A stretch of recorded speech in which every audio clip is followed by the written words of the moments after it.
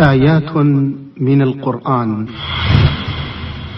إن الله لا يستحيي أن يضرب مثلا ما بعوضة فما فوقها فأما الذين آمنوا فيعلمون أنه الحق من ربهم وأما الذين كفروا فيقولون ماذا أراد الله بهذا مثلا يضل به كثيرا ويهدي به كثيرا وما يضل به إلا الفاسقين. آيات من القرآن. Innal hamdalillah nahmaduhu wa nasta'inuhu wa nastaghfiruh wa na'udzu billahi min shururi anfusina wa min sayyiati a'malina man yahdihillahu fala mudhillalah wa man yudlil fala hadiyalah asyhadu an la ilaha illallah wahdahu la syarikalah wa asyhadu anna muhammadan 'abduhu wa rasuluh ya ayyuhalladzina amanu taqullaha haqqa tuqatih wa la tamutunna illa wa antum muslimun. يا أيها الناس اتقوا ربكم الذي خلقكم من نفس واحدة وخلق منها زوجها وبث منهما رجالا كثيرا ونساء واتقوا الله الذي تساءلون به والأرحام إن الله كان عليكم رقيبا يا أيها الذين آمنوا اتقوا الله وقولوا قولا سديدا يصلح لكم أعمالكم ويغفر لكم ذنوبكم ومن يطع الله ورسوله فقد فاز فوزا عظيما فإن أصدق الحديث كتاب الله وخير الهدي هدي محمد صلى الله عليه وسلم وشر الأمور محدثاتها وكل محدثة بدعة وكل بدعة ضلالة وكل ضلالة في النار.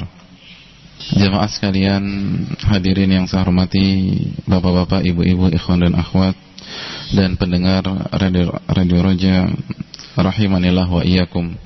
Semoga kita sama-sama dirahmati dan diberikan kasih sayang oleh Allah Subhanahu wa taala.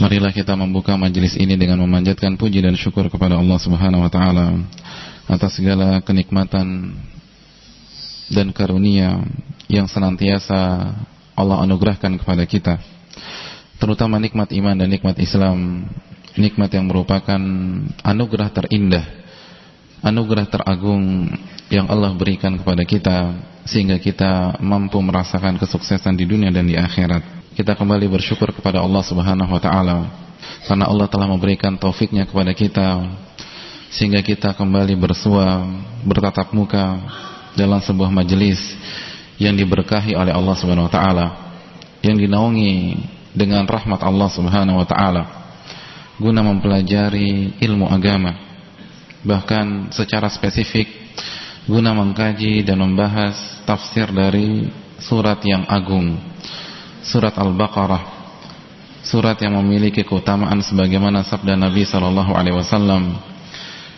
yang diriwayatkan oleh Imam Ahmad ketika beliau bersabda, ta'allamu surat Al-Baqarah, pelajarilah surat Al-Baqarah, fa inna akhdhaha barakah, karena sesungguhnya mengambil surat Al-Baqarah, yaitu tekun dalam membacanya, dalam mempelajarinya dan mengamalkan kandungan-kandungannya adalah sebuah keberkahan.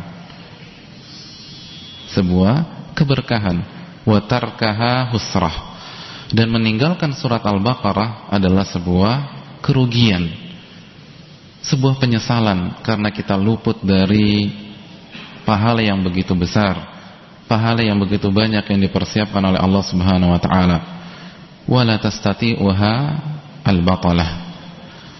Dan al-batalah sebagaimana yang dijelaskan atau sebagaimana yang terdapat dalam riwayat Imam Muslim, as-saharah, yaitu para tukang sihir tidak akan mampu mencelakakan atau mencelakai pembaca-pembaca surat Al-Baqarah, orang yang mempelajari surat Al-Baqarah. Jadi tukang sihir tidak mampu mencelakai, memberikan kemudaratan orang yang mengambil surat Al-Baqarah. Oleh karena itu jamaah sekalian rahimanillah wa iyyakum, ketika Allah memberikan kesempatan kepada kita pada malam hari ini untuk mengambil surat Al-Baqarah, untuk mempelajari surat Al-Baqarah, maka ini adalah sebuah kenikmatan. Dan kenikmatan tentu saja mewajibkan kita untuk bersyukur dan memuji Allah Subhanahu wa taala. Salawat dan salam semoga selalu tercurahkan kepada qudwah kita, suri tauladan kita, manusia yang paling kita cintai di muka bumi ini, Rasulullah sallallahu alaihi wasallam beserta para keluarga beliau, para sahabat-sahabat beliau dan orang-orang yang istiqamah berjalan di bawah naungan sunnah beliau sampai hari kiamat kelak. Jemaah sekalian rahimanillah wa iyyakum, pembahasan kita adalah tafsir surat Al-Baqarah ayat yang ke-26. Semoga bisa dibuka mushafnya atau yang punya tafsir bisa buka tafsirnya. Dan pada kesempatan yang terlalu kita telah menjelaskan, kita baru sampai menjelaskan 2 faedah. Dan pada kesempatan kali ini kita kembali mereview, sedikit mengulang 2 pembahasan atau 2 poin yang kita telah bahas pada pertemuan terakhir. Lalu selanjutnya kita melanjutkan ke poin yang ke-3. Jemaah sekalian rahimanillah wa iyyakum, faedah yang pertama yang kita bisa petik dari ayat yang mulia ini adalah bahwa Allah Subhanahu wa taala memiliki sifat malu atau al-haya. Dan salah satu nama Allah adalah Zat yang Maha Pemalu, Hayyun. Hayyun. Dan metode pendalilannya adalah, ada yang masih ingat metode pendalilannya? Karena ayat ini mengatakan innallaha la yastahi. Allah itu tidak malu. Tapi kok bisa-bisanya kita menarik sebuah kesimpulan bahwa Allah memiliki sifat malu? Ada yang berkenan menjawab? Tidak ada yang berkenan ya? Ya. Bagaimana jemaah? Benar lupa ya? Iya, berarti dugaan saya tepat. Ya subhanallah.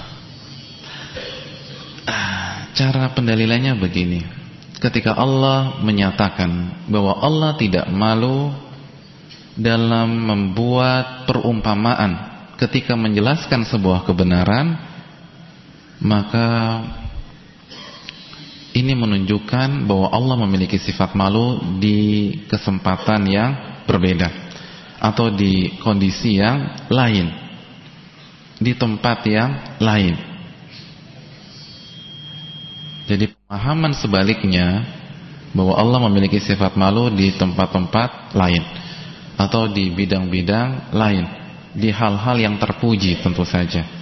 Karena sifat Allah maha sempurna dan nama Allah maha indah. Dan cara pendalilan seperti ini dalam ilmu usul fikih dinamakan al-istidlal bil mafhum. Al-istidlal bil mafhum. Jadi kalau Allah menyatakan bahwa Allah tidak malu dalam menyampaikan kebenaran, pemahaman sebaliknya Allah malu di tempat yang lain. Allah memiliki sifat malu. Jadi pemahaman sebaliknya Allah memiliki sifat malu, tapi bukan dalam kondisi ini. Bukan dalam kondisi ini. Jadi cara pendalilannya dinamakan al-istidlal bil mafhum atau pemahaman sebaliknya, pemahaman kebalikannya. Bisa dipahami jemaah sekalian? Paham tidak antum itu? Iya. Dan memang kita akui bahwa berdalil dengan metode seperti ini bukan pendalilan atau metode pendalilan yang kuat, walaupun itu hujah juga. Oleh karena itu kita ambil dalil yang lain untuk menguatkan pendalilan ini. Kita kuatkan dengan dalil yang lain, yaitu sabda Nabi SAW, di antaranya yang diriwayatkan Imam Tirmidzi ketika Nabi SAW bersabda, innallaha hayyun karim yastahi idza rafa'a ar-rajulu ilaihi yadayhi an yaruddahuma sifra. Sesungguhnya Allah Subhanahu wa taala adalah zat yang maha pemalu dan maha mulia, maha dermawan. Allah malu untuk menolak seorang hamba apabila ia mengangkat tangannya ketika memanjatkan doa kepada Allah Subhanahu wa ta'ala.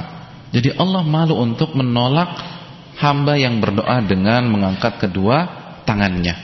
Oleh karena itu ulama menjelaskan salah satu cara berdoa yang sangat dianjurkan agar doa kita diistijabah adalah mengangkat tangan pada doa-doa mutlak. Pada doa-doa mutlak, yaitu doa yang tidak berkaitan dengan waktu atau tempat tertentu.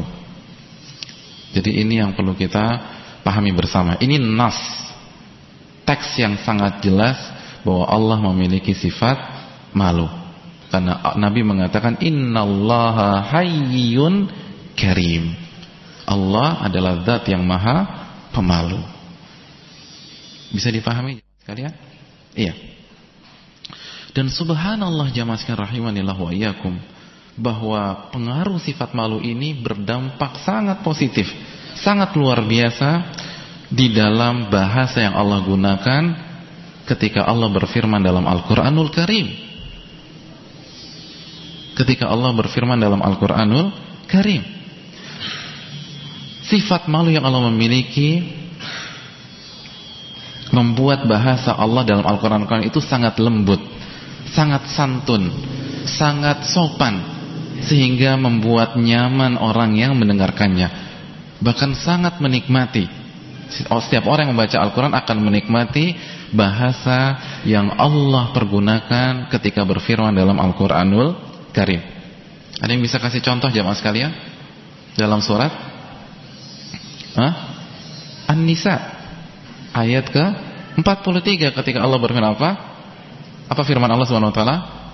Allah berfirman wa in kuntum marda aw ala safarin aw jaa ahadun minkum minal gha'it aw lamastumun nisa falam tajidu ma'an fatayammamu sa'idan thayyiban famsahu biwujuhikum wa aydikum famsahu biwujuhikum wa aydikum innallaha kana afuwan ghafura. Allah berfirman dalam ayat ini, wa in kuntum marda, apabila kalian menderita penyakit, aw ala safarin, atau kalian sedang safar, aw jaa ahadun minkum minal gha'id, atau salah seorang dari kalian baru selesai buang air, aw lamastumun nisa, atau baru saja menyentuh istrinya,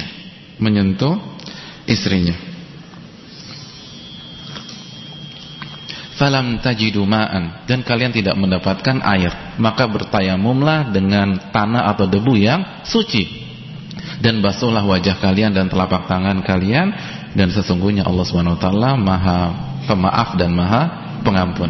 Apa yang kita garis bawahi jamaah sekalian? Kata-kata apa? Aula mastumun nisa. Allah mengatakan, atau ketika kalian telah menyentuh perempuan atau istri kalian. Ibnu Abbas mengatakan, walaupun memang kita tahu bersama ada khilaf, tapi pendapat yang rajih apa yang dikatakan Ibnu Abbas mengatakan yang dimaksud menyentuh di sini adalah berhubungan suami istri. Namun Ibnu Abbas mengatakan, walakinnallaha hayyun yukanni. Namun Allah zat yang amat pemalu. Allah malu untuk menyampaikan langsung seperti itu. Oleh karena itu Allah menggunakan bahasa kiasan, menyentuh dengan penuh adab, dengan penuh norma kesopanan, dan sangat halus Allah mengatakan menyentuh. Bisa dipahami jemaah sekalian? Ini baru satu contoh. Contoh yang lain masih dalam surat An-Nisa ayat ke-20 dan 21. Apa kata Allah Subhanahu wa taala? Wa in aradtum istibdala zawjin makana zawjin wa ataitum ihdahunna qintara fala ta'khudhu minhu syai'an ata'khudhunahu buhtanan wa ithman mubina. apabila kalian ingin mengganti istri kalian dengan istri yang lain. Artinya apabila kalian ingin menceraikan istri kalian lalu ingin nikah dengan wanita lain. Wa ataitum ihdahunna qintara. Namun kalian telah memberikan harta yang banyak kepada wanita istri yang ingin kalian ceraikan tersebut. Apa kata Allah Subhanahu wa taala? Fala ta'khudhu minhu syai'a. Jangan kalian ambil lagi pemberian kalian. Jadi kalau sudah dikasih ya sudah, jangan diambil lagi ketika masih masih bersatu I love you, dikasih semuanya, kasih hadiah, begitu cerai diambil lagi. Ini tidak diperbolehkan. Fala ta'khudhu minhu syai'a. Atakhudhunahu buhtanan wa ithman mubina. Apakah kalian menarik kembali harta kalian dengan cara berdusta? Lalu dalam ayat berikutnya Allah kembali menegaskan kita tidak boleh mengambil harta yang sudah kita berikan kepada istri kita. Allah mengatakan, apa Allah katakan? Wa kaifa ta'khudunahu. Ketika masih bersuami istri, ketika masih mesra berhubungan, bercampur, Allah menggunakan afdha ba'dukum ila ba'd. Afdha itu bercampur, menyatu, jamaah sekalian rahimanillah wa kalian saling bercampur antara satu dengan yang lain. Wa akhadna minkum mitsaqan ghalidha. Ulama tafsir menjelaskan sebagaimana dijelaskan oleh Imam Baghawi dalam tafsirnya, yang dimaksud bercampur di sini adalah berhubungan suami istri. Berhubungan suami istri. Lalu Imam Baghawi mengatakan walakinnallaha hayyun yukanni. Namun Allah zat yang maha pemalu, dan Allah memberikan dengan bahasa kiasan, bahasa yang lembut, bahasa yang sangat santun, dan lain sebagainya. Subhanallah jemaah sekalian rahimanillah wa iyyakum. Bisa dipahami? Ayat yang terakhir, contoh dalam masalah ini, dalam surat Al-Anfal ayat 50. Apa kata Allah Subhanahu wa taala? Walau tara idh yatawaffal ladzina kafarul malaikah yadribuna wujuhahum wa adbarahum wa dhuqu adzabal hariq. Apa kata Allah Subhanahu wa taala? Kalau engkau melihat ketika malaikat mencabut nyawa orang-orang kafir, lalu malaikat memukul wajah-wajah mereka dan wa adbarahum, bagian belakang mereka, bagian belakang tubuh mereka. Lalu malaikat mengatakan kepada orang-orang kafir tersebut, rasakanlah azab yang sangat pedih. Apa yang dimaksud? Apa yang perlu kita garis bawahi? Yang perlu kita garis bawahi dalam ayat ini adalah wa adbarahum, bagian tubuh belakang atau bagian belakang tubuh mereka. Apa yang dimaksud? Al-Imam Mujahid dan yang sebagainya mengatakan maksudnya itu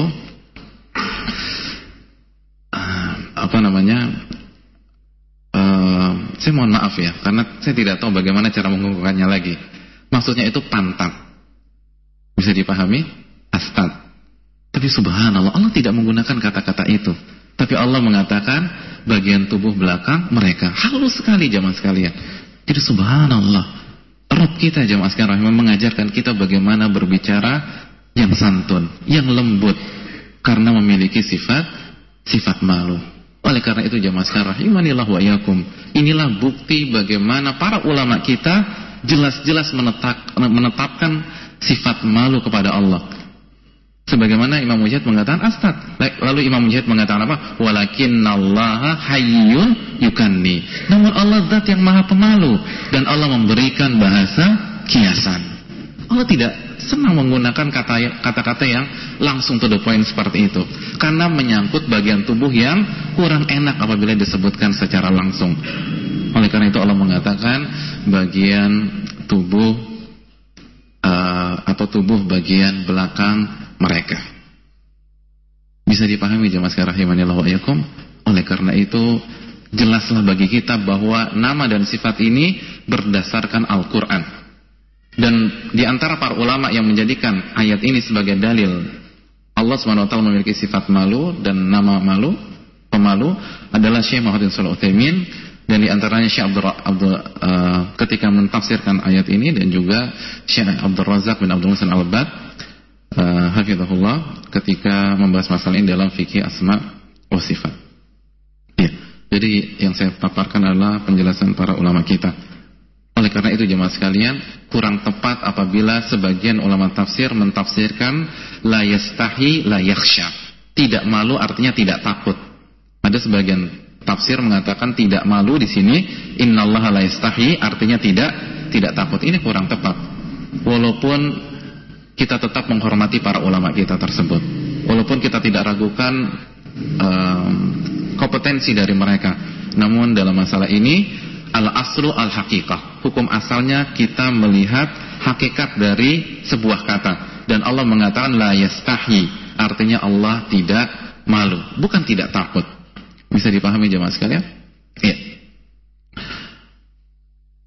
Selanjutnya jemaah sekalian, setelah kita menetapkan Allah itu memiliki sifat malu, langkah terakhir seperti yang kita sudah bahas, kita harus berusaha mengamalkan konsekuensi dan kandungan sifat ini. Ini penting jemaah sekalian. Sehingga tauhid asma wa sifat, ketika kita menetapkan nama dan sifat tersebut, bukan hanya sekedar teoritis belaka, bukan hanya sekedar materi yang dibahas dalam sebuah forum, sebuah kajian, dan dilupakan begitu seseorang keluar dari pintu masjid. Ini tidak tepat. Justru salah satu unsur yang tidak bisa dipisahkan ketika seseorang membahas tauhid asma wa sifat adalah memahami, mempelajari bagaimana mengamalkan konsekuensi dan kandungan nama-nama dan sifat-sifat tersebut. Dan oleh karena itu hendaklah kita menjadi pribadi yang pemalu. Dan bagaimana cara malu yang efektif? Yaitu sebagaimana yang disabdakan oleh Nabi sallallahu alaihi wasallam. Ketika Nabi SAW mengatakan istahyu minallah haqqal haya, malulah kalian kepada Allah dengan malu yang hakiki, dengan malu yang sebenar-benarnya. Jadi malu yang sebenar-benarnya. Ketika Nabi SAW memerintahkan para sahabatnya untuk malu kepada Allah, para sahabatnya bertanya, para sahabatnya menjawab, merespon. Mereka katakan, ya Rasulullah, inna lanastahi walhamdulillah.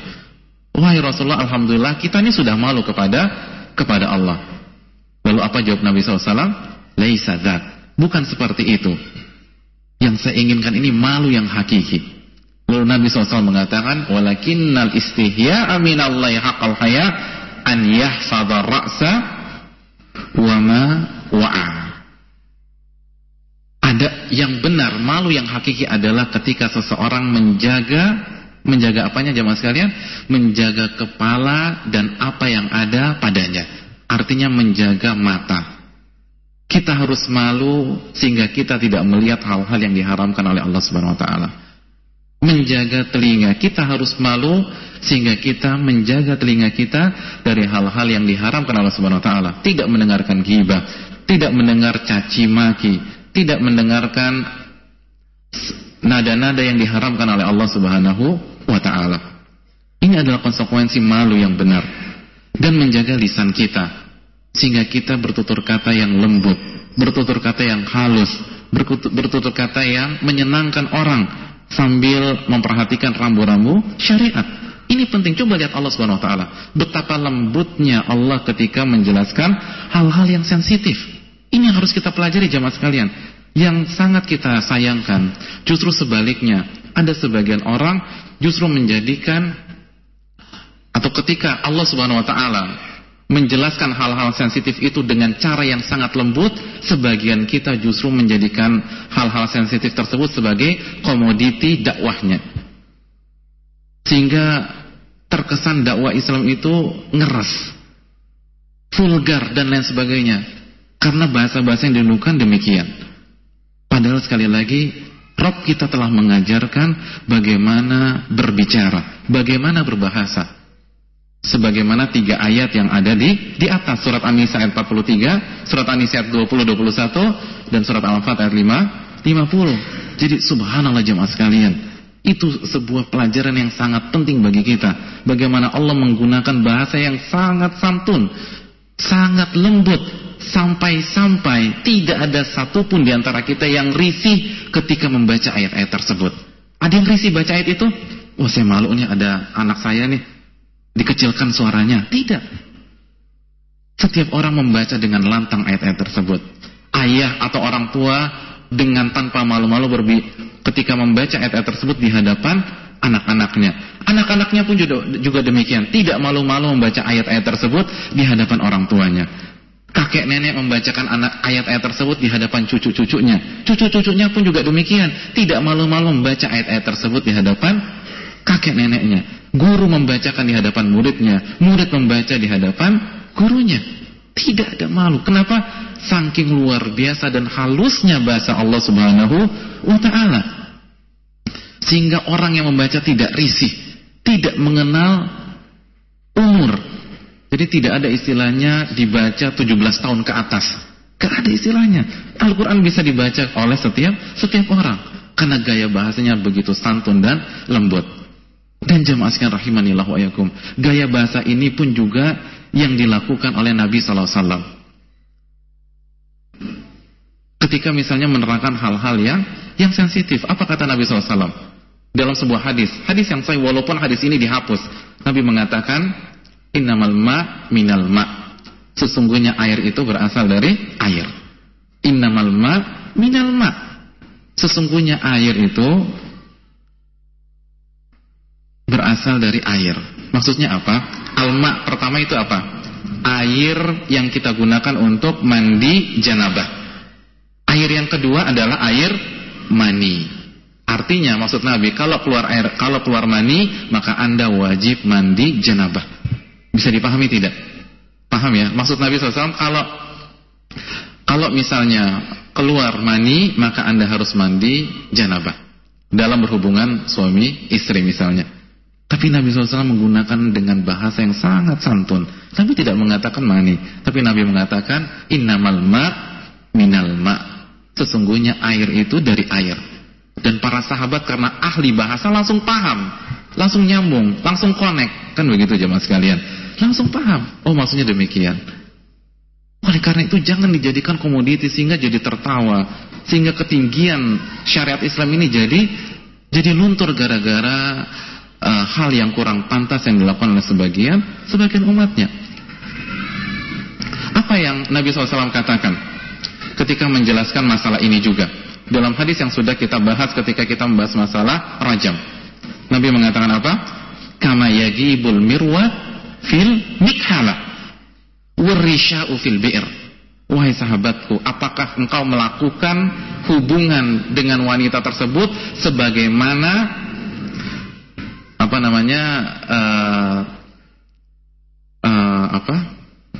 alat celak itu masuk ke dalam botolnya? Antum tahu tidak? Alat celak itu seperti tip X zaman bahla. Tip X abad ya, tahun 80-90an. Itu kan tip X-nya kan ada dua biasanya, dua botol ya. Dan tip X itu kan dibuka seperti itu, tip X masukin lagi pakai botol. Nah, seperti itulah kira-kira celak. Nabi mengatakan, apakah engkau melakukan sesuatu sebagaimana alat celak itu masuk ke botolnya? Lihat, lembut sekali jemaah sekalian, halus sekali. Subhanallah, bahasa yang digunakan Nabi SAW. Warisha fil bi'r, atau ember yang masuk ke dalam sumur, gitu. Ember masuk ke dalam sumur. Apakah Anda melakukan hal tersebut? Iya ya Rasulullah. Jadi Nabi SAW nggak langsung menyebutkan anggota tubuh laki-laki dan anggota tubuh wanita. Artinya kalau masih bisa diungkapkan dengan cara yang halus, dengan cara yang berkelas, maka sebaiknya kita tidak menggunakan cara langsung. Kecuali memang nggak paham-paham, ya itu repot ya. Ya mau nggak mau harus dijelaskan dengan detail, khususnya misal berkaitan dengan fikih. Tapi setidaknya jangan dijadikan komoditi humor. Akhirnya kesan ilmiahnya luntur. Dan akhirnya hanya jadi bahan gelagak tawa saja. Ini tidak tepat jemaah sekalian.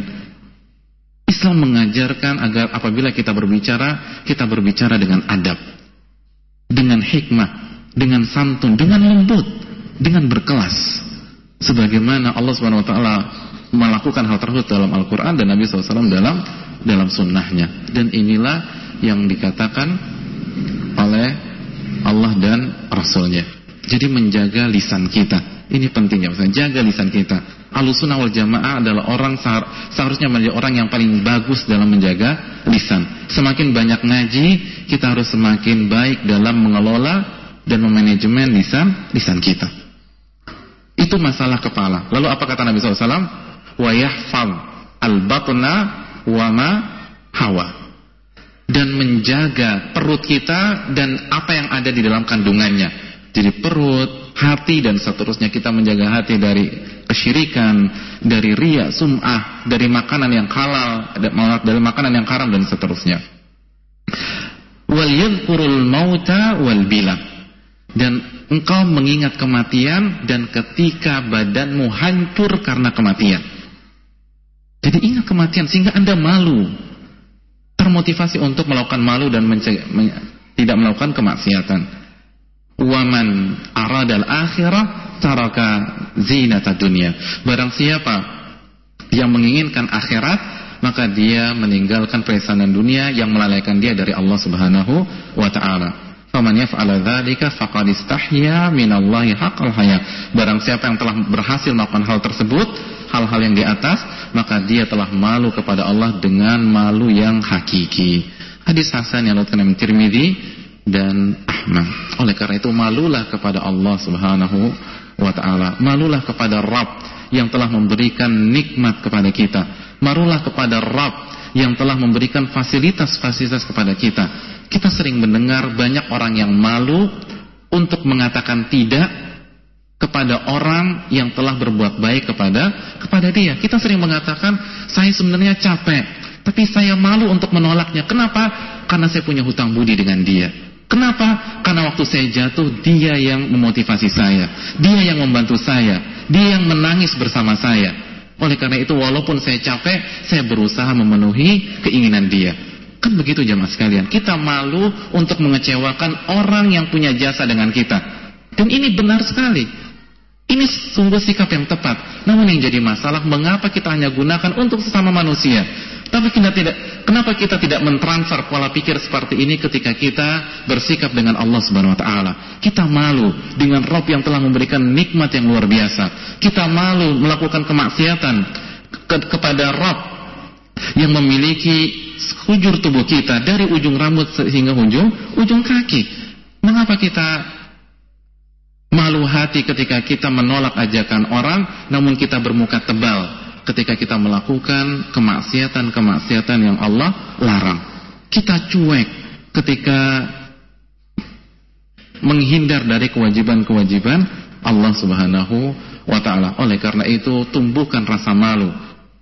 Tumbuhkan rasa malu, dan malu yang hakiki adalah sebagaimana jasa Nabi SAW dalam hadis riwayat Tirmidzi dan Ahmad di atas. Ya, itu yang pertama. Yang kedua jamaah sekalian rahimanillah wa iyyakum. Ayat ini menjelaskan kita tidak boleh malu dalam masalah kebenaran. Dalam kebenaran. Sebagaimana Allah tidak malu memberikan perumpamaan dalam bentuk seekor nyamuk. Innallaha la yastahi an yadriba mathalan ma ba'udatan fama fawqaha. Allah tidak malu memberikan perumpamaan dalam bentuk seekor nyamuk dan yang lebih hina atau lebih kecil dari nyamuk. Ini menunjukkan seorang muslim tidak boleh malu dalam menyuarakan kebenaran, tidak boleh malu dalam mengamalkan kebenaran, tidak boleh malu dalam meyakini kebenaran. Oleh karena itu jamaah sekalian, malu yang benar itu pada dua bidang. Pada dua bidang, dan ini belum saya sebutkan pada pertemuan yang lalu. Dalam dua bidang, dalam dua hal. Yang pertama, kemaksiatan. Malu kalau kita mengerjakan larangan Allah. Malu apabila kita tidak mengerjakan perintah Allah. Kemaksiatan, itu malu yang benar. Dalilnya adalah hadis riwayat Tirmidzi di atas. Yang kedua jamaah sekalian rahimanillah wa iyyakum, Malu dalam hal-hal yang mengganggu orang lain, walaupun tidak masuk kategori maksiat.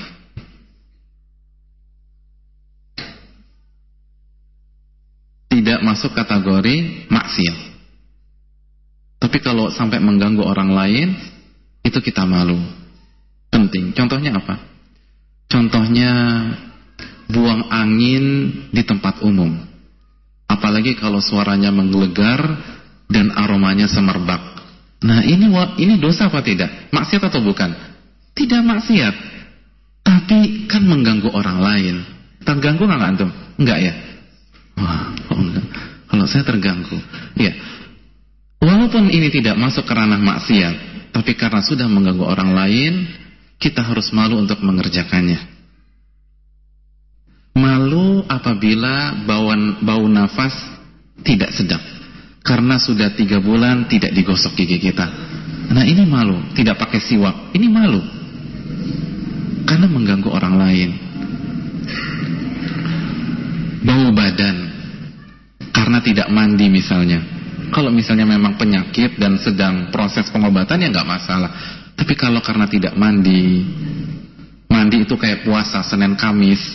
Nah, ini harus malu jemaah sekalian. Harus malu. Kenapa? Karena walaupun tidak maksiat, tapi kan ini bukan maksiat, iya. Tapi kan ini mendolimi atau mengganggu orang lain. Oleh karena itu kita harus malu dalam masalah-masalah seperti ini. Bisa dipahami jemaah sekalian? Paham ya? Adapun dalam masalah kebenaran tidak ada kata malu. Tidak ada kata malu. Dalam ketaatan, dalam ibadah, dalam menghindarkan diri dari kemaksiatan, ini tidak ada kata malu. Bisa dipahami? Karena banyak yang salah paham. Banyak orang-orang itu mengatakan ketika misalnya diajak ke ketika dia baru ketemu komunitas baru, jadi mahasiswa baru atau siswa baru, diajak ke diskotik dengan gengnya, oh saya malu kalau nolak. Kan sering mendengar begitu ya. Saya sebenarnya nggak mau ke sana, tapi saya malu, nggak enak. Oh, Allah kan suka sama yang pemalu. Oleh karena itu saya malu apabila saya menolak ajakannya. Oh, saya malu pakai jilbab di hadapan teman-teman saya, di lingkungan sekolah saya, di lingkungan kampus saya. Saya malu berpenampilan islami, membiarkan janggut saya tumbuh di lingkungan kantor saya. Nah, ini malu yang bukan pada tempatnya. Namun subhanallah, sebagian orang yang sudah paham 1-2 dalil justru pakai dalil juga. Ketika dia malu tidak berbusana muslimah misalnya dan lain sebagainya, dia pakai dalil al-haya'u minal iman. Sesungguhnya malu itu termasuk keimanan. Nah, kita katakan ini adalah cara pendalilan yang salah. Cara pendalilan yang salah. Cara pendalilan yang salah. Sama saja seperti antum mau masuk kamar mandi dan doanya Allah, bismika Allahumma amutu wa ahya. Benar apa tidak? Ya salah. Hadisnya benar. Tapi kalau dipakai ketika masuk kamar mandi, benar apa salah? Salah. Sama seperti ini. Al-haya'u minal iman, benar, malu itu sebagian dari iman. Tapi ketika dipakai untuk tidak mengerjakan kewajiban atau melanggar sebuah syariat, maka ini adalah sebuah salah kaprah. Oleh karena itu ulama mengatakan yang seperti ini namanya bukan malu. Apabila kita menemui contoh-contoh di atas, itu malu sholat ke masjid karena dipikir nanti orang alim. Malu misalnya memakai jilbab sekali lagi karena nanti dipikir kepalanya botak, kupingnya cuma 1 dan lain sebagainya. Sekali lagi ini bukan malu, tapi ini dinamakan oleh para ulama kita al-ajiz wa dha'af.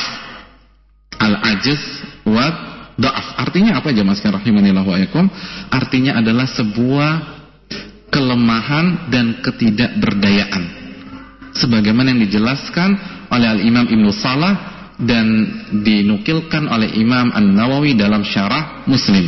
Ini bukan malu, karena malu la ya'ti illa bi khair. Malu itu tidak akan mendatangkan kecuali kebaikan.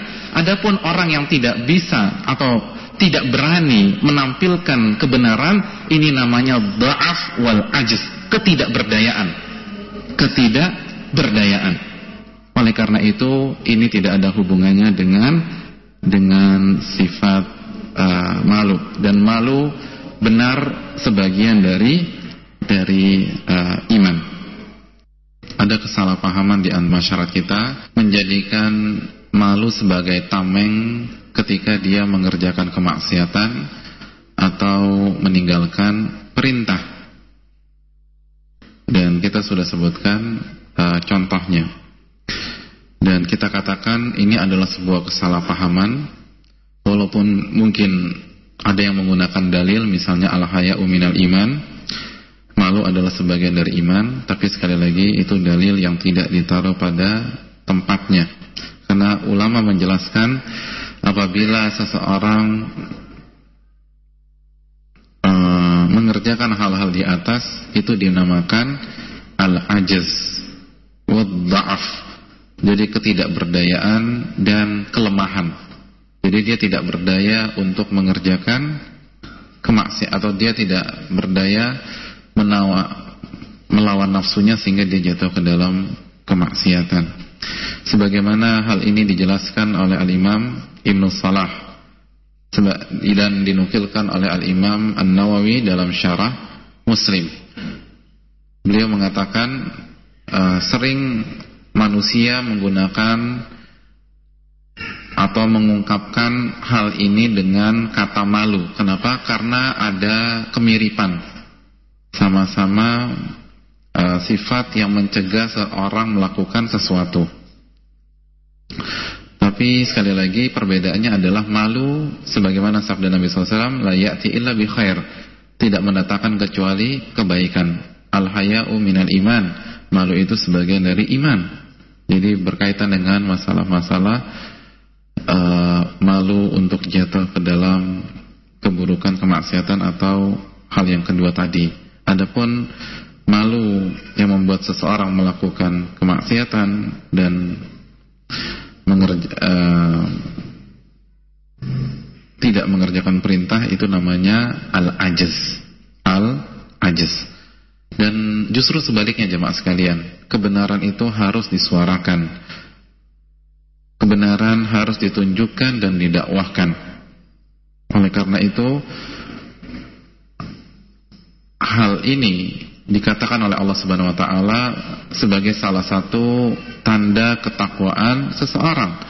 Dalam surat Al-Hajj ayat 32 Allah berfirman, "Wa man yu'azzim sya'airallah fa innaha min taqwal qulub."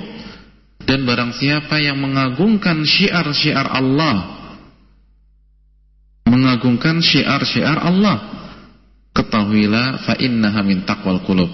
Hal itu terjadi karena ketakwaan yang ada di dalam hati. Jadi apabila seseorang menampakkan, menyuarakan, mendakwakan kebenaran, menampakkan syiar Allah Subhanahu wa taala, syiar agama Islam, baik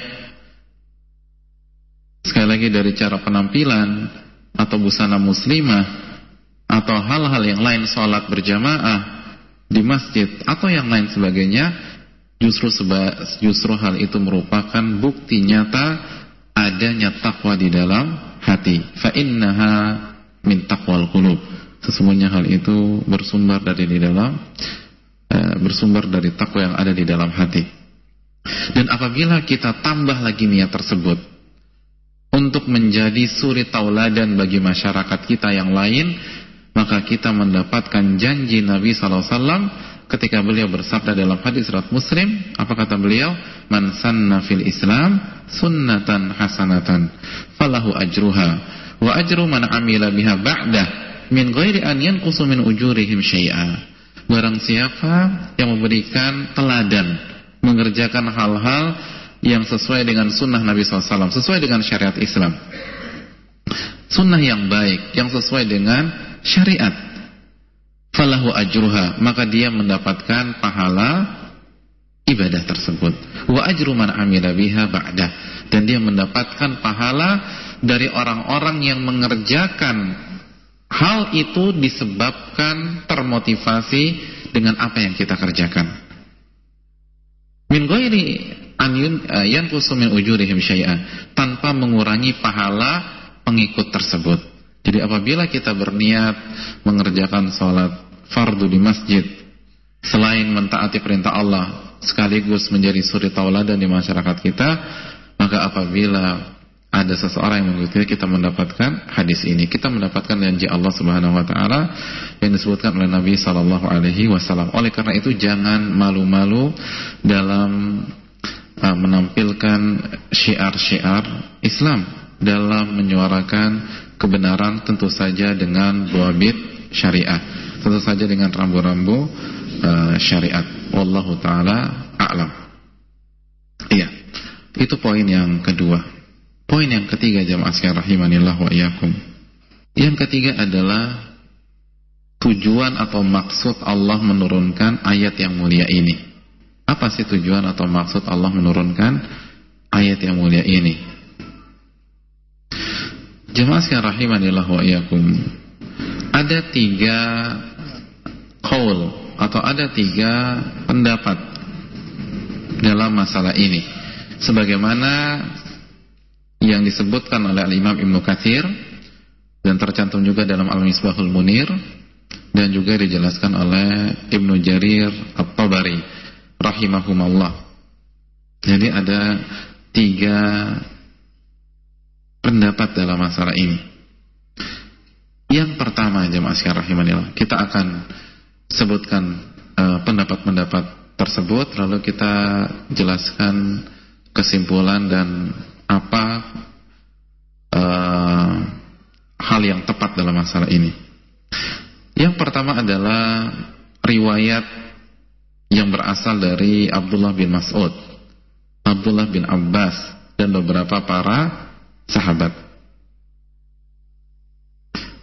Ada di Al-Mishbahul Muniir, yaitu ketika Allah Subhanahu wa taala menyebutkan 2 permisalan tentang orang-orang munafik dalam surat Al-Baqarah ayat 17 dan surat Al-Baqarah ayat 19, maka orang-orang munafik itu mengatakan Allah itu lebih mulia dan lebih tinggi. Jadi orang-orang munafik itu mengatakan apa? Mereka katakan Allah itu lebih mulia atau terlalu mulia, terlalu tinggi untuk membuat permisalan seperti ini. Jadi Allah itu terlalu mulia untuk mengatakan hal-hal yang seperti ini. Yaitu dalam surat apa? Al-Baqarah ayat 17 dan Al-Baqarah ayat 19. Lalu ketika mereka menyatakan hal demikian, Allah menurunkan firman-Nya surat Al-Baqarah ayat 26 ini. Jadi begitu mereka berkomentar bahwa Allah terlalu tinggi dan mulia untuk membuat permisalan, perumpamaan seperti ini, yaitu surat Al-Baqarah ayat 17 dan surat ayat 19, maka Allah menurunkan surat Al-Baqarah ayat 26. Allah menurunkan ayat ini. Ini pendapat yang pertama. Riwayat yang pertama, riwayat Abdullah bin Abbas, Abdullah bin Mas'ud, dan beberapa para sahabat. Paham ya? Surat Al-Baqarah 17 itu Allah berfirman, "Mathaluhum kamathalil ladzi istawqada nara falamma adaa'at ma hawlahu dhahaballahu binurihim wa tarakahum fi dhulumatin la yubsirun." Mathaluhum, permisalan, perumpamaan orang-orang munafik seperti permisalan seseorang yang meminta untuk dinyalakan api. Falamma adaa'at, maka setelah api itu menyinari sekelilingnya, lingkungan sekitarnya, ma haulahu dhahaballahu binurihim, lalu Allah memadamkan api tersebut. Wa tarakahum fi dhulumatin la yubsirun, dan Allah meninggalkan mereka dalam keadaan gelap gulita, la yubsirun. Jadi dhulumatin jamak, kegelapan di atas kegelapan di atas kegelapan. Bisa dipahami jemaah sekalian rahimanillah wa iyyakum. Ini surat Al-Baqarah ayat 17. Surat Al-Baqarah ayat 17. Paham? Jadi intinya gini, surat Al-Baqarah 17 adalah ketika Allah memberikan perumpamaan, memberikan analogi tentang orang-orang munafik yang meminta cahaya iman dari orang-orang yang beriman. Meminta cahaya iman dari orang-orang yang beriman. Dengan orang yang meminta dihidupkan atau orang yang meminta untuk dinyalakan api. Ketika mereka telah mendapatkan cahaya iman, falamma adha'at ma haulahu, ketika cahaya iman sudah menerangi mereka, Allah permisalkan dengan api yang mengitari atau api yang menyinari lingkungan sekitar. Jadi cahaya iman yang ada di dalam diri mereka itu diumpamakan dengan api yang mengitari atau yang menyinari lingkungan sekeliling tersebut atau sekeliling dia tersebut. Bisa dipahami? Dzahaballahu binurihim. Lalu mereka menjual keimanan mereka dengan kesesatan. Nah, ketika mereka menjual keimanan mereka dengan kesesatan, Allah cabut iman di dalam hati mereka, sebagaimana Allah padamkan api tersebut. Lalu Allah tinggalkan mereka di atas keraguan-raguan, di atas kekufuran, dan di atas kemunafikan. Jadi mereka terombang-ambing di dalam gelapnya keraguan-raguan, gelapnya kekufuran, dan gelapnya kemunafikan. Sebagaimana orang yang awalnya berada di sebuah ruang dengan sinar api, tiba-tiba sinar tersebut padam. Jadi tiba-tiba sinar itu padam, maka dia berada di dalam ruangan yang sangat gelap gulita. Jadi contohnya seperti itu. Ini perumpamaan. Sehingga ketika sudah gelap, mereka tidak mendapatkan jalan menuju kebenaran. Mereka tidak mendapatkan jalan menuju hidayah. Bisa dipahami tidak? Iya. Jadi ini intisari dari surat Al-Baqarah ayat 17. Jadi sekali lagi, mereka meminta kebaikan, meminta kebenaran dari orang-orang yang beriman, lalu diberikan. Kenapa? Karena mereka kan hidup di sekeliling orang-orang beriman. Mereka hidup di kota Madinah, mereka mendengar dakwah dan lain sebagainya. Dan ayat ini Ibnu Katsir menjelaskan bahwa ini adalah sebuah dalil bahwa orang munafik itu sebelumnya beriman memang, tapi mereka jual keimanan mereka. Jadi sebagian mereka beriman, tapi mereka jual keimanan mereka. Akhirnya Allah padamkan cahaya iman tersebut dalam hati mereka, dan mereka benar-benar gelap, benar-benar hidup dalam kegelapan, dalam keraguan-raguan, tidak memiliki ketenangan, hidup di dalam kekufuran dan hidup dalam kemunafikan. Seperti orang yang apabila berada dalam sebuah ruangan dan ada api di tengah malam, lalu tiba-tiba api itu padam. Setidaknya kata para ulama, seperti kata Syekh Utsaimin dan Syekh Sa'di, itu ada 3 kegelapan. Yang pertama, gelapnya malam. Gelapnya malam. Yang kedua, gelapnya awan dan hujan pada malam hari. Dan yang ketiga, gelapnya kondisi seseorang ketika berada di sebuah ruangan yang terang lalu tiba-tiba gelap. Antum tahu bahwa seseorang kalau di ruangan terang begini, tiba-tiba mati lampu, sekarang ini terang nih, terus tiba-tiba mati lampu, maka yang ada di penglihatan kita itu lebih gelap daripada seharusnya. Iya tidak? Itu lebih gelap daripada seharusnya. Kenapa? Karena dari terang tiba-tiba padam. Nah, seperti itu juga keraguan-raguan yang dimiliki oleh orang-orang munafik. Jadi ada 3 kegelapan. Oleh karena itu Allah mengatakan fi dzulumatin, kegelapan di atas kegelapan di atas kegelapan. Jadi bukan satu kegelapan saja, sudah malam gelap, lalu berawan lagi, lalu tiba-tiba gelap yang mendadak sebelum terang. sesudah terang. Itu semakin menambah efek gelap. Kenapa? Karena ada yang ahli mata di sini. Karena kalau terang itu kan pupil kita itu mengecil. Karena tidak butuh terlalu banyak menyerap cahaya. Lalu kalau gelap, pupil kita melebar. Ya enggak? Pupil kita melebar untuk menyerap banyak cahaya untuk membantu penerangan. Nah, ketika gelapnya mendadak, itu pupil lagi masa transisi. Oleh karena itu, efeknya di penglihatan kita lebih gelap daripada seharusnya. Benar enggak ya? Itu keterangan yang saya dapatkan dari ahli mata. Wallahu taala a'lam. Kalau yang merasa itu salah bisa kasih masukan dan diinterupsi. Iya. Jadi subhanallah, sampai seperti itu para ulama menjelaskan. Jadi mereka benar-benar di atas kegelapan. Sebagaimana gelapnya malam, gelapnya awan, hujan lagi, terus tiba-tiba mati lampu. Tiba-tiba api itu padam. Seperti itulah jiwanya orang-orang munafik. Jadi jangan dipikir dia itu senang, dia gembira, dia mendapatkan ketenangan batin. Tidak. Mungkin dia punya fasilitas keduniawian karena dia telah menjual agamanya dengan harta dunia. Tapi hati kecilnya gersang, hatinya gelap jemaah sekalian. Seperti gelapnya tengah malam, awan, hujan, dan gelap secara mendadak.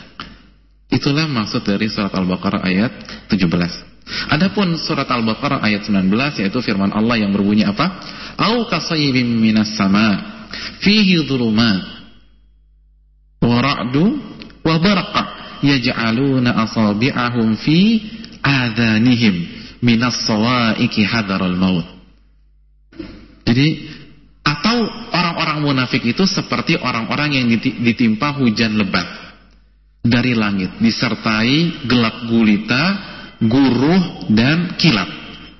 Lalu mereka menyumbat telinga mereka dengan jari-jari mereka karena mendengar suara petir, takut akan kematian.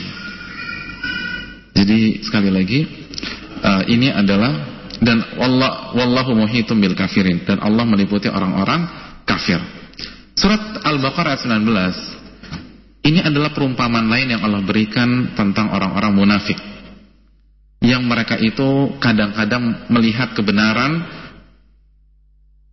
namun sering berada di dalam keraguan-raguan.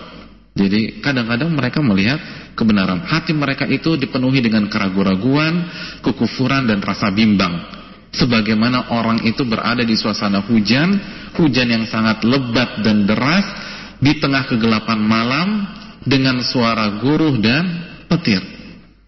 Jadi bimbang, ragu, takut dan lain sebagainya. Tapi ada barq, ada kilat. Kilat itu adalah perumpamaan yang dimaksudkan oleh Allah Subhanahu wa taala untuk menjelaskan bahwa hati orang munafik kadang-kadang melihat keimanan. Kadang-kadang mereka mendengar keimanan, tapi karena sekali lagi mereka telah menjual kesesatan, mereka menjual agama mereka dengan kesesatan, maka itu hanya seperti kilatan-kilatan saja. Ini juga analogi yang lain dari permisalan orang-orang munafik. Nah, ketika dua ayat ini turun, atau ketika Allah memberikan perumpamaan tentang dua ayat ini, orang-orang munafik sekali lagi merespon. Kata mereka, Allah itu terlalu tinggi dan mulia untuk memberikan permisalan seperti ini. Akhirnya turunlah surat Al-Baqarah ayat 26. Itu maksudnya. Bisa dipahami? Iya. Secara singkat saja. Ini pendapat yang pertama, pendapatnya Ibnu Abbas, Abdullah bin Mas'ud dan lain sebagainya. Dan ini bisa dikatakan sababun nuzul. Sababun nuzul, atau sebab turunnya ayat tersebut. Yang kedua, dari Qatadah. Dan salah satu riwayat dari Abdullah bin Abbas. Mereka berdua mengatakan bahwa sebab turunnya ayat ini ketika Allah Subhanahu wa taala memberikan perumpamaan dalam surat Al-Hajj ayat 73 dan Al-Ankabut ayat 41. Surat Al-Hajj ayat 73 berkaitan dengan lalat. Nah, ketika dua ayat ini atau dalam dua ayat ini Allah memberikan permisalan tentang lalat dan laba-laba, maka orang-orang sesat mengatakan, apa sih maunya Allah Subhanahu wa taala dengan membawa dua permisalan ini, dengan membawa lalat dan laba-laba? Ketika ada statement seperti itu, Allah menurunkan surat Al-Baqarah ayat 26. Bisa dipahami? Jadi pendapat yang kedua mengatakan awal ayat ini turun kenapa? Karena masalah permisalan yang Allah berikan dalam surat Al-Hajj ayat 73 dan surat Al-Ankabut ayat 41 tentang laba-laba. Kita akan bacakan ayat ini nanti. Lalu setelah dua ayat ini turun, dan tentu saja dua ayat ini turun jauh sebelum Al-Baqarah, karena dua ayat ini adalah dua surat Makkiyah. Lalu ada orang-orang sesat mengatakan, apa sih yang diinginkan oleh Allah Subhanahu wa taala? Apa yang Allah maksudkan dengan dua permisalan ini? Lalu Allah turunkan ayat 26 dalam surat Al-Baqarah. Bisa dipahami? Iya. Mari kita lihat sedikit apa yang ada di dalam surat Al-Hajj ayat 73. Surat Al-Hajj ayat 73 adalah firman Allah yang berbunyi, Ya ayuhan nas duriba mathalun fastami'u lah. Wahai manusia, telah dibuat perumpamaan. Jadi Allah telah membuat perumpamaan, fastami'u lah, maka dengarkanlah dengan seksama. Innal ladzina tad'una min dunillah lan yakhluqu dzubaban wala wijtama'u lah. Sesungguhnya berhala-berhala, sesembahan-sesembahan yang kalian tujukan ketika kalian berdoa, yang kalian ibadahi, yang kalian sembah, itu tidak mampu menciptakan seekor lalat walaupun mereka bersatu. Walau ijtama'ulah, walaupun mereka bersepakat, mereka bersatu untuk membuat atau menciptakan sebuah lalat. Jadi kalau seluruh berhala dikumpulkan, atau wali-wali Allah yang sudah meninggal dikumpulkan untuk membuat atau menciptakan lalat, maka mereka tidak mampu. Mereka tidak mampu walaupun mereka bersatu dan berkumpul. Wa in yaslubuhumudz dzubabu syai'an la yastanqidhuhu min. Dan yang lebih parahnya lagi, kalau lalat merampas sesuatu dari diri berhala-berhala tersebut, mereka tidak mampu merebutnya. Jadi misalnya lalat itu hinggap di mereka lalu mengambil sesuatu, bisa direbut lagi apa tidak? Tidak bisa. Lalu Allah mengatakan dha'ufa talib wal matlub. Berhalanya lemah dan lalatnya pun juga lemah, sebagaimana tafsir Abdullah bin Abbas. Ini yang dimaksud jamaah sekalian rahimanillah wa iyyakum. Perumpamaan. Dalam ayat ini Allah memberikan perumpamaan tentang lemahnya sesembahan-sesembahan yang diibadahi, yang dijadikan objek peribadatan dan objek sebuah doa selain Allah. Gimana mereka mau mengabulkan permintaan Anda? Bagaimana mereka bisa memberikan manfaat kepada Anda? Bagaimana mereka bisa mencegah kemudaratan yang akan menimpa Anda? Menciptakan lalat saja tidak mampu. Dan lebih parah dari itu, kalau lalat menyerebut sebuah hal dari mereka, dari diri mereka, mereka tidak mampu mengambilnya kembali. Mereka tidak mampu mengejar lalat. Mereka tidak mampu menangkap lalat. Kalau lawan lalat saja mereka kalah, apalagi mengabulkan permintaan dan permohonan kalian.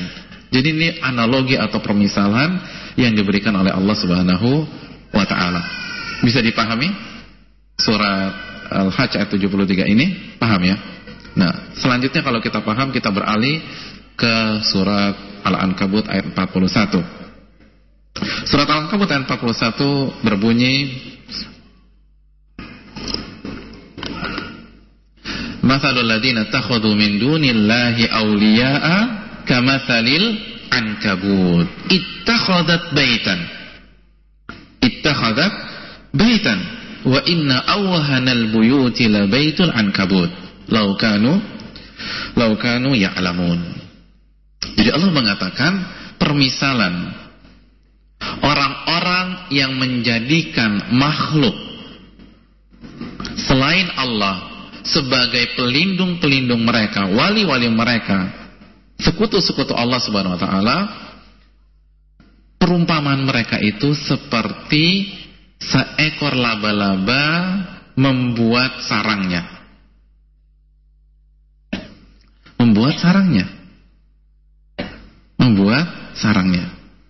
Wa inna awhanal buyuti la baitul ankabut. Dan selemah-lemah sebuah rumah atau sarang adalah sarang laba-laba. Artinya apa? Orang yang meminta kepada selain Allah, yang menjadikan makhluk sebagai sekutu-sekutu Allah, itu sama saja seperti seekor laba-laba membuat sarang yang tidak mampu melindungi laba-laba tersebut dari sengatan sinar matahari, yang tidak mampu melindungi laba-laba dari guyuran hujan, yang tidak mampu melindungi laba-laba dari tiupan angin, dan lain sebagainya. Begitu juga sekutu-sekutu atau wali-wali atau berhala-berhala yang kalian jadikan objek penyembahan, objek peribadatan, objek ketika Anda memanjatkan doa kepada selain Allah, itu tidak mampu memberikan manfaat, tidak mampu mencegah mudarat, tidak mampu mengabulkan permintaan kalian, sebagaimana sekali lagi rumahnya laba-laba atau sarangnya laba-laba tidak mampu melindungi laba-laba. Jadi percuma kalian meminta pertolongan dari mereka, meminta rizki dari mereka, mereka tidak mampu memberikan kalian pertolongan dan tidak mampu memberikan kalian rizki. Inilah maksud dari surat Al-Ankabut ayat 41. Nah, ketika sebagian orang sesat mendengar dua ayat ini, mereka katakan, apa sih yang dimauai oleh Allah Subhanahu wa taala? Lalu Allah turunkan surat Al-Baqarah ayat 26. Ini yang kedua. Yang ketiga, jadi hampir sama jamaah sekalian. Bedanya pendapat yang pertama berkaitan dengan surat Al-Baqarah 17 dan 19. Adapun yang kedua berkaitan dengan surat Al-Hajj ayat 73 dan 74. Tapi intinya sama dan kita akan bahas nanti. Pendapat yang ketiga adalah riwayat dari Rabi bin Anas.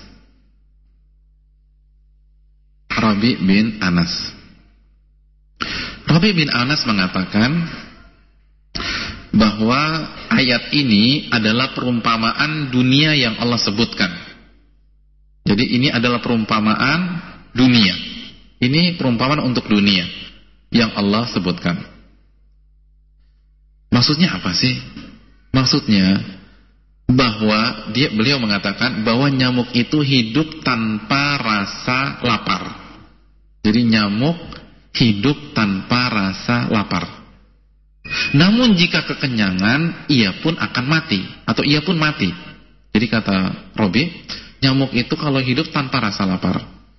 Benar nggak ya? Atau ada yang pernah komunikasi dengan mereka? Ya saya nggak tahu. Dan kalau mereka kekenyangan, atau kalau nyamuk kekenyangan, ia akan mati, atau ia mati. Nah, Robi mengatakan seperti itulah perumpamaan orang-orang yang telah dibuatkan perumpamaan tentang mereka dalam Al-Quran. Artinya, kalau mereka telah kenyang dengan dunia, maka pada saat itulah Allah mencabut nyawa mereka. Jadi ini adalah perumpamaan tentang dunia. Jadi ketika Allah mengatakan innallaha la yastahyi an yadriba mathalan ma ba'udatan fama fawqaha, Allah tidak malu memberikan perumpamaan dalam bentuk seekor nyamuk atau yang lebih hina dari itu. Rabi mengatakan ini perumpamaan dunia. Perumpamaan dunia. Kenapa? Karena nyamuk adalah binatang yang hidup tanpa disertai rasa lapar. Dan kalau dia kenyang, dia mati. Begitu juga orang yang cari dunia, ketika dia sudah kenyang, lalu pada saat itulah Allah mencabut nyawanya. Intinya demikian kata Rabi. bin Anas. Jadi orang-orang yang mengejar dunia, Allah akan wafatkan ketika dia kenyang. Jadi ketika dia baru mendapatkan kekenyangan, Allah cabut kekenyangan tersebut. Allah matikan dia, Allah cabut nyawanya. Bisa paham? Nah, pertanyaan besarnya, mana yang tepat? Ini kita dihadapkan dengan 3 pendapat. Oleh karena itu, marilah kita masuk kesimpulannya. Yang pertama, mari kita bahas pendapat yang ketiga. Pendapat yang ketiga dulu. Pendapat yang ketiga, wallahu ta'ala alam, adalah pendapat yang lemah, pendapat yang tidak tepat. Pendapat yang tidak tepat. Sebagaimana yang dijelaskan oleh Ibnu Atiyah dalam buku kitab tafsirnya yang terkenal yang berjudul Al-Muharrar Al-Wajiz. Beliau katakan tidak tepat. Kenapa kita katakan tidak tepat?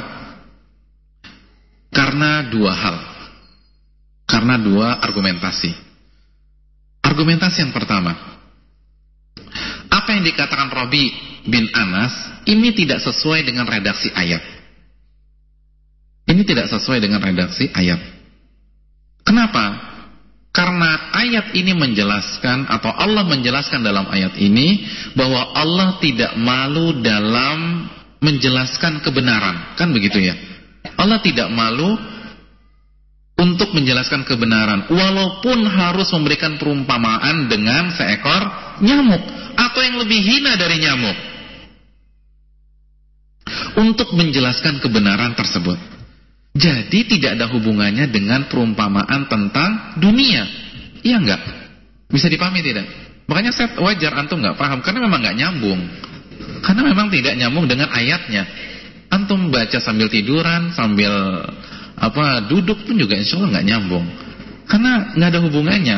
Ayat ini menjelaskan Allah itu tidak malu dalam menyuarakan kebenaran, dalam menjelaskan kebenaran, walaupun harus memberikan perumpamaan, permisalan dengan nyamuk. Kan begitu ya? Paham? Jadi secara redaksi nggak tepat. Oleh karena itu pendapat ketiga lemah. Paham?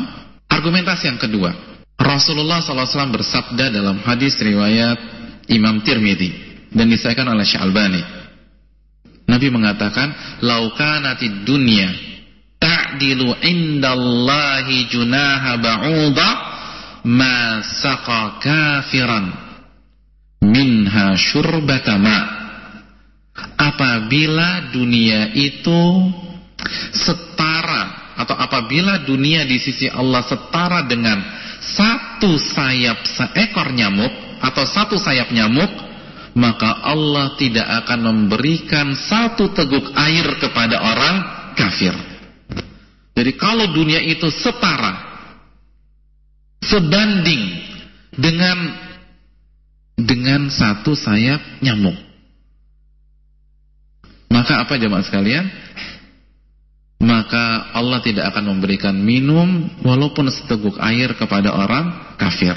Artinya gini, kalau antum melihat, kok bisa ya orang-orang yang bermaksiat kepada Allah hidupnya bergemilangan harta, selalu berada dan dekat dengan fasilitas. Kenapa orang-orang yang jelas-jelas melakukan kesyirikan kaya? Kenapa orang, sekali lagi, yang kufur kepada Allah memiliki jabatan yang tinggi? Ini alasannya jemaah sekalian. Karena memang dunia tidak ada harganya di sisi Allah. Bukan ini tolak ukur keberhasilan seseorang. Allah menjelaskan, "Lau kanatid dunya ta'dilu indallahi junaha ba'udha ma saqa kafiran minha syurbata ma'in."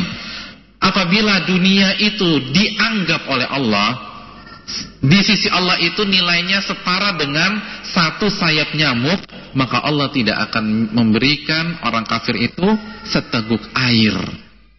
Artinya dunia itu lebih rendah daripada satu sayap nyamuk. Makanya orang kafir pun juga diberikan fasilitas oleh Allah Subhanahu wa taala. Karena sekali lagi parameternya, tolak ukurnya bukan kehidupan dunia, namun parameternya adalah kehidupan akhirat. Kesuksesan seseorang baru akan terasa secara hakiki di akhirat kelak. Bisa dipahami tidak? Maksudnya bagaimana? Kenapa sebagian ulama membawakan hadis ini untuk membantah pendapat yang ketiga? Maksudnya dalam hadis ini jelas-jelas Nabi mengatakan dunia itu tidak sebanding dengan satu sayap nyamuk. Oleh karena itu tidak tepat apabila kita katakan dunia itu seperti nyamuk. Ya enggak? Pendapat yang ketiga mengatakan dunia itu seperti nyamuk. Padahal Nabi SAW jelas-jelas mengatakan dunia itu bukan seperti nyamuk. Bahkan tidak layak dibandingkan dengan satu sayap nyamuk.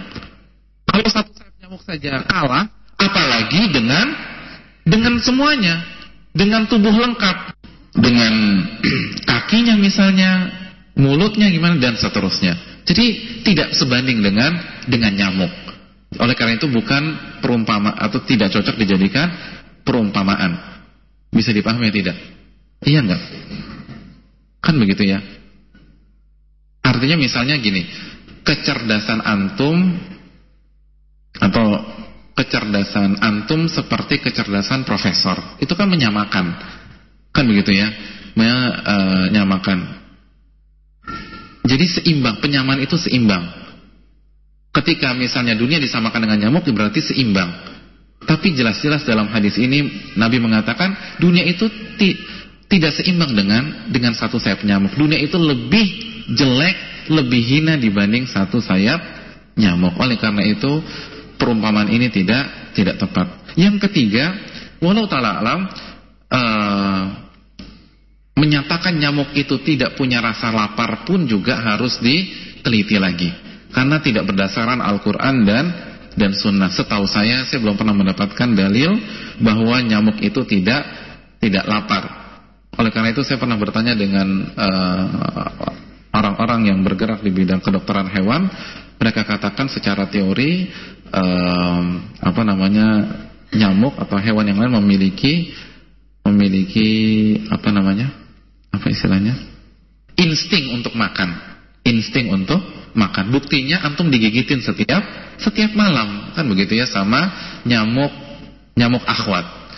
Iya, karena yang gigit antum itu yang akhwat, gitu. Laki-laki nggak mau gigit. Maksudnya yang isep darah itu yang betina, yang akhwat. Kalau yang laki-laki itu tidak mengisap darah, dan mereka tetap makan. Dan nyamuk kalau kenyang itu kan nggak langsung mati jamaah sekalian, namun lebih berpeluang besar untuk mati. Kenapa? Karena gerakannya jadi lambat, gampang antum menepuk. Kan begitu jamaah sekalian. Antum lihat kalau nyamuk gemuk itu kan kenyang gitu, dia kekenyangan, dia nggak langsung mati, tapi dia terbang dengan sempoyongan, dengan kecepatan yang lambat, dan dengan mudahnya antum balas dendam, gitu ya. Antum balas dendam antum kepada si nyamuk. Iya. Jadi skor 1-1. Jadi intinya demikian. Intinya pendapat ketiga ini kurang tepat, wallahu taala a'lam. Terakhir, bagaimana kita menyikapi pendapat pertama dan pendapat yang kedua? Jamaah sekalian, wallahu taala a'lam. Secara jelas bahwa riwayat yang pertama menjelaskan tentang sababun nuzul, ya enggak? Sebab turunnya ayat ini. Begitu orang munafik mengatakan Allah terlalu tinggi untuk memberikan perumpamaan, Allah menurunkan ayat ini. Namun ternyata pendapat kedua pun demikian. Begitu orang-orang sesat mengatakan Allah itu maunya apa sih? Apa maksud Allah Subhanahu wa taala? Allah turunkan ayat ini. Jadi sama-sama sababun nuzul. Wallahu ta'ala alam, apabila ada dua sababun nuzul dan kedua-duanya riwayatnya valid, riwayatnya sah, maka bisa kita katakan bahwa ayat ini memiliki dua sababun nuzul. Jadi begitu dua kejadian itu terjadi, orang munafik komentar, lalu orang-orang sesat komentar, barulah Allah turunkan ayat tersebut. Bisa dipahami? Jadi sebuah ayat bisa memiliki dua sababun nuzul. Inilah yang dijelaskan oleh Syekhul Islam Ibnu Taimiyah dalam Muqaddimah fi Ushul Tafsir, dan dijelaskan lebih detail lagi, lebih ditekankan lagi oleh Syekh Muhammad bin Shalih Al-Utsaimin dalam mensyarah buku tersebut. Jadi kalau ada dua sababun nuzul, dalam sebuah ayat dan dua-duanya sama-sama valid, maka bisa kita katakan ayat tersebut memiliki dua sababun nuzul. Dan ini sangat masuk akal, kan begitu ya? Artinya Allah tidak langsung menurunkan. Orang munafik komentar, orang sesat komentar, baru setelah dua pihak ini komentar, baru Allah turunkan surat Al-Baqarah ayat 20-26. Oleh karena itu jamaah sekalian rahimanillah wa iyyakum, makna ayat ini atau tujuan ayat Allah menurunkan ayat ini adalah untuk membantah orang-orang yang mengkritik metode Allah Subhanahu wa taala dalam menjelaskan kebenaran. Yaitu apa? Dengan menggunakan permisalan, dengan menggunakan perumpamaan. Jadi ayat ini bertujuan untuk mengklarifikasi, meluruskan kesalahan-kesalahan orang-orang munafik, kesalahan-kesalahan orang-orang sesat yang menggugat Allah Subhanahu wa taala. Ketika Allah memberikan perumpamaan, Allah bantah dengan ayat ini. Allah jelaskan dengan ayat ini. Allah katakan untuk kebenaran tidak ada malu. Allah tidak akan malu memberikan perumpamaan dalam bentuk seekor nyamuk atau yang lebih hina dari hal tersebut, apabila dalam rangka mengusung dan menyuarakan dan menjelaskan kebenaran. Itulah inti dari hal tersebut, sebagaimana yang dijelaskan oleh Al-Imam Asy-Syaikh Nasir As-Sa'di dalam buku tafsirnya dan Ibnul Qayyim dalam Bada'i'u Al-Fawaid. Kedua imam ini mewakili para ulama yang lain menjelaskan bahwa tujuan ayat ini terlepas apa sababun nuzulnya, yang pertama atau yang kedua, ayat ini bertujuan untuk menjelaskan bahwa untuk membantah orang-orang yang mengkritik, yang merendahkan metode yang Allah gunakan, yaitu dengan metode perumpamaan. Allah mengatakan Allah tidak akan malu dalam menggunakan metode tersebut. Wallahu ta'ala a'lam. Bahkan metode ini dijadikan sebuah ajang untuk membedakan antara orang-orang yang beriman dan orang-orang yang kufur, orang-orang yang kafir dan tidak beriman dengan Allah Subhanahu wa taala. Wallahu taala alam. Mungkin ini saja bisa saya sampaikan. Aku qouli hadza wa astaghfiru lakum. Subhanakallahumma wa bihamdika, la ilaha illa anta, astaghfiruka wa atubu ilaik. Assalamualaikum warahmatullahi wabarakatuh. Ayatun minal Qur'an. إن الله لا يستحيي أن يضرب مثلا ما بعوضة فما فوقها فأما الذين آمنوا فيعلمون أنه الحق من ربهم وأما الذين كفروا فيقولون ماذا أراد الله بهذا مثلا يضل به كثيرا ويهدي به كثيرا وما يضل به إلا الفاسقين. آيات من القرآن.